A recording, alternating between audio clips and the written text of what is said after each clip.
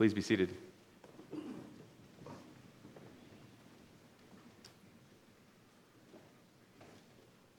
Well, if I have not yet had an opportunity to say thank you to you, thank you. Thank you from Amy and Hannah and Luke and James and Daniel, our two new identical baby boys, and from myself, from our whole family, for all of the love that we've experienced from you in the form of cards and phone calls and texts and meals and childcare over these last 7 weeks as we have begun to figure out what it looks like to be a family of 6. It still sounds weird to say that. Merchant party of 6. Thank you. And Happy New Year. Thank you. The beginning of a new year brings with it a certain palpable energy that it's one of those seasons in life that has inherent in it the opportunity for change. There's this momentum that's so helpful in making a shift. It's already present in this season. What are you doing with it? Do you have goals for the new year? Health goals or financial goals? Spiritual goals or relationship goals? I was talking with a married couple just this past week, and they're feeling called to add to their family, to grow, to have children. And so they're exploring what would that mean and what would a change like that require? And I wonder, where do these feelings come from? This sense that we are not yet who we could be. This sense that there is something drawing us forward. I think that some of us are better at acting upon this sense than others, but I believe that all of us have a sense that we are not yet who God has created us to be. And so I ask you this morning, do you believe that God is drawing you forward into something? And is there something holding you back? I believe that our scripture this morning has something to say to us about this. And so I invite you to open up your pew Bibles to the Gospel of Matthew, or those Bibles that you've brought with you from home. Alternatively, you can turn there on your mobile device through the church app. But please open with me to Matthew chapter 3. And I'll begin reading at verse 13.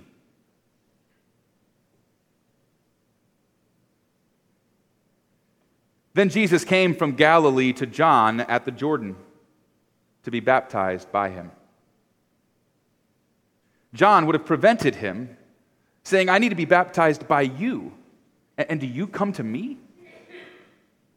But Jesus answered him, "Let it be so now, for it is proper for us in this way to fulfill all righteousness." And then John consented. And when Jesus had been baptized, just as he came up from the water, suddenly the heavens were opened to him, and he saw the Spirit of God descending like a dove and alighting on him. And a voice from heaven said, "This is my Son, the beloved, with whom I am well pleased." Friends, this is the word of the Lord. Thanks be to God. So, right here in Matthew's gospel, we find Jesus being baptized by John in the River Jordan. And as we unpack this text this morning, I'd like us to do so by asking 3 questions. First, why was John baptizing people to begin with? They certainly weren't Christians yet. And then, why was Jesus baptized? Notice that even John is uncomfortable with this. And given all of that, what does our baptism mean now? So what's happening here in Matthew chapter 3? What is happening here that Jews are coming to John to be baptized?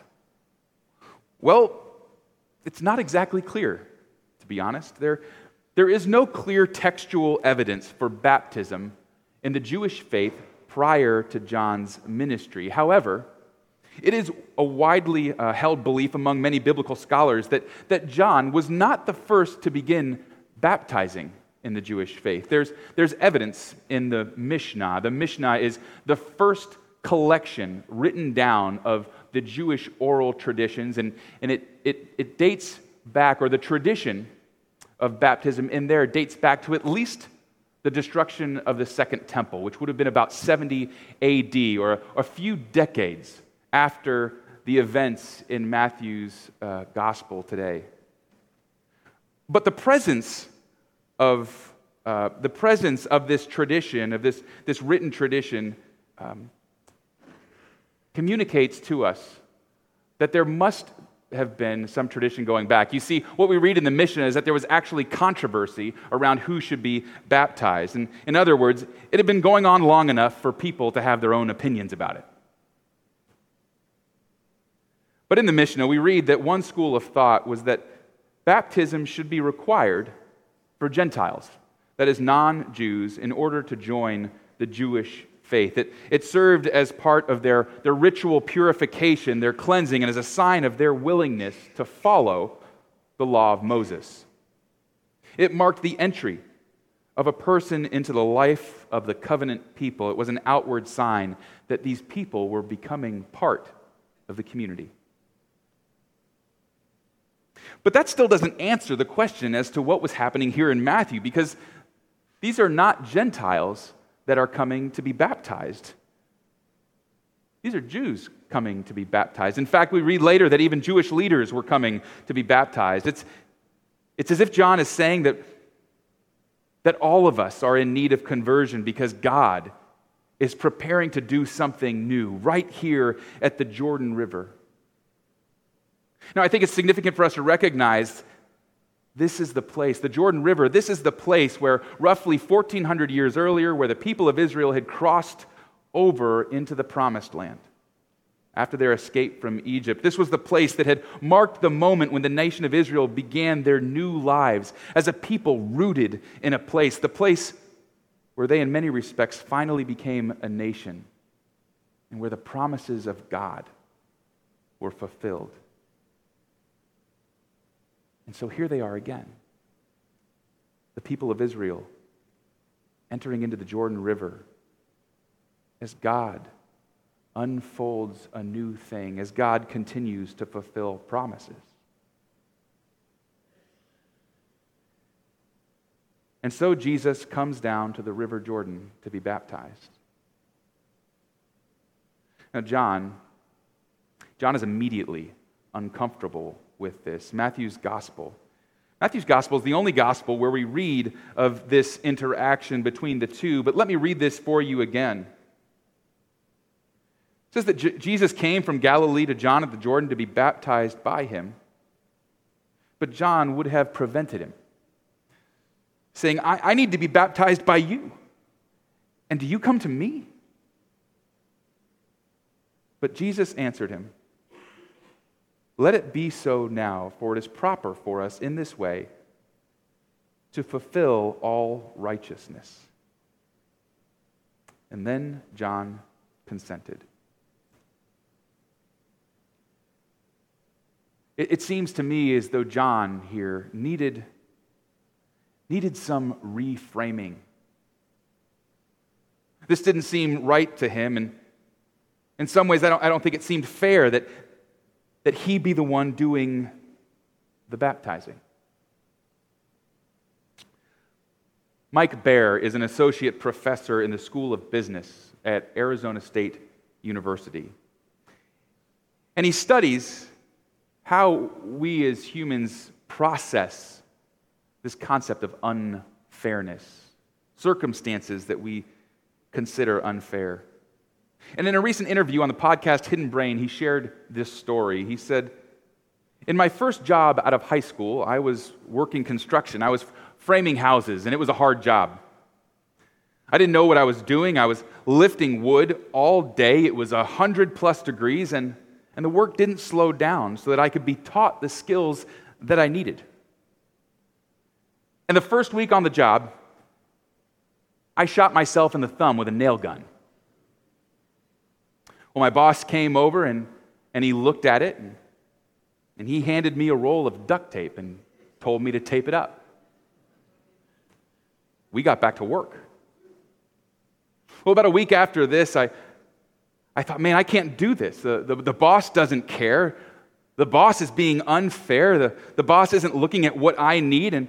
And so I called my dad and I started complaining. And he listened to me fairly silently for about 5 minutes. And then he stopped me and he said, well, are you going to quit? I said, no, I need this job and I want to be a construction manager and I also need the money. And my dad said, then stop complaining and figure it out. And I learned 2 important lessons that day. One was don't go to my dad for emotional support. And 2, that if the situation was going to get better, it was up to me. Here I was complaining about this boss being unfair, and instead of looking at it from the boss's perspective, my dad gave me a reframing response. You see, this boss had deadlines, and this was my job. This is what I was getting paid for. And when my dad helped me see that, my whole mentality flipped, and I stopped seeing the experience as unfair. I stopped seeing the boss as unfair, and I saw it as an opportunity. It completely changed my mentality as I went to work, and it changed how I reacted with that supervisor. And that supervisor ended up being one of my best friends. We actually became business partners and went off and started our own construction company together. I can look back and point to the day, to that phone call, as to when the relationship improved. And it was because my dad gave me a reframing response.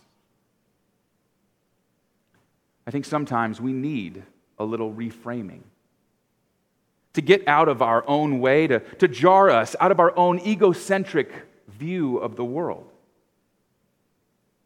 And Jesus here gives John a reframing response. Jesus responds to John and says, in this way, we fulfill all righteousness.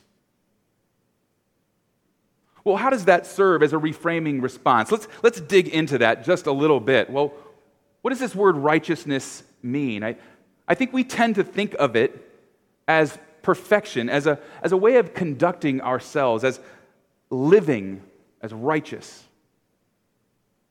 But the Hebrew word for righteousness, tzedakah, is not so much about perfection or even about a right way of living. In fact, throughout Scripture, it seems to refer more to God's saving activity. It's actually translated as salvation in a number of places in the Old Testament. And so perhaps Jesus says to John, I need you to baptize me along with everybody else because I'm taking my place with the people. I'm identifying with the people, with the sinners. And it's in this way that we will fulfill God's saving activity. Jesus reminds John, look, it's not really about your baptizing. It's about what God is doing through you. And I'm going to stand with these people because that's what I've come to do, because God is doing this new thing.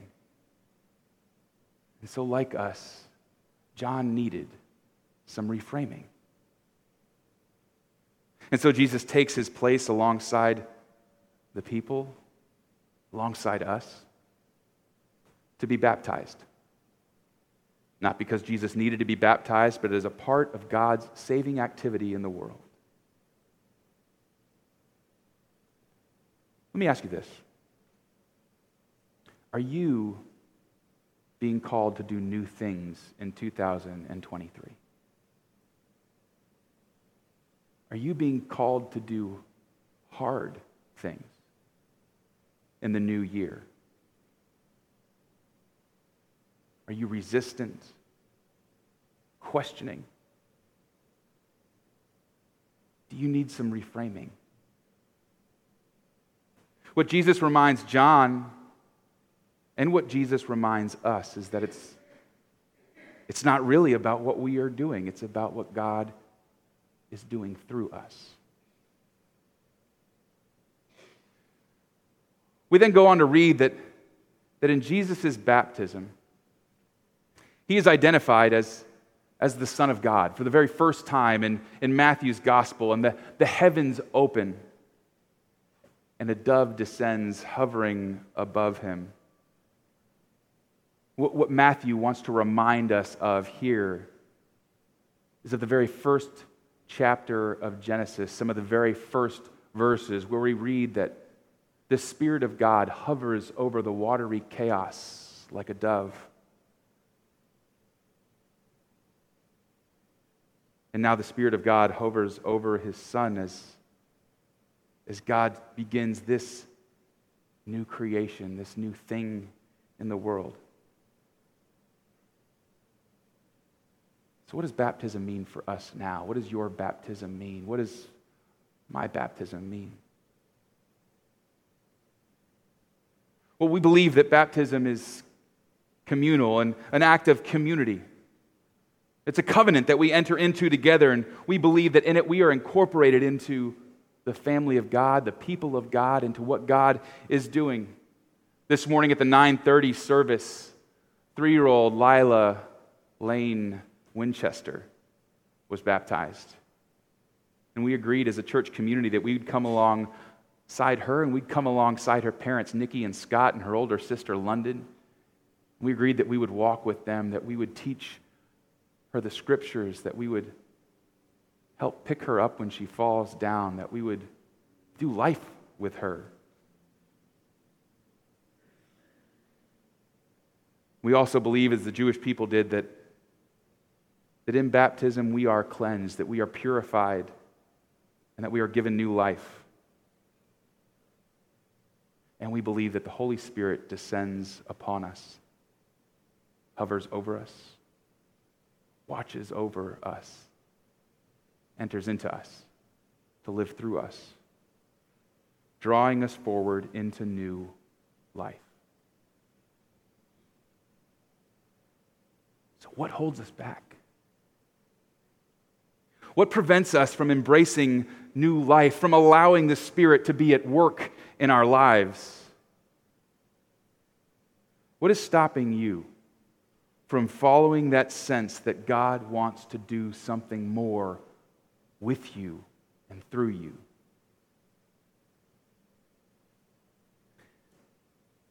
Dan Barber is a New York chef and co-owner of Blue Hill Restaurant in Manhattan, and also Blue Hill at Stone Barn in Pocatello Hills in New York.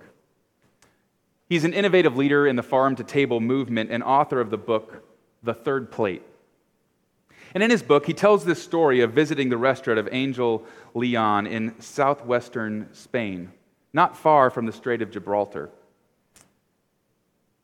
And Barber sat with Leon, enjoying a meal made at Leon's restaurant. And he tells this story. The second course came out. It was horse mackerel that had been deboned and pressed into a medallion shape and served with wasabi seeds and lemon caviar and finally rolled in nori like maki sushi. And if all that was meaningless to you, that's fine.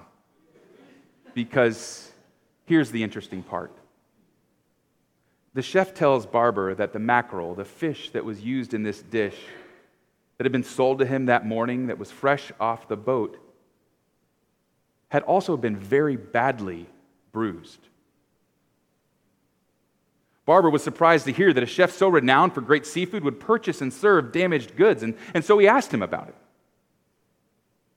And Leon replied, "Well, of course I bought it. Why not? Fish are bruised all the time, just like us, but they're no worse off."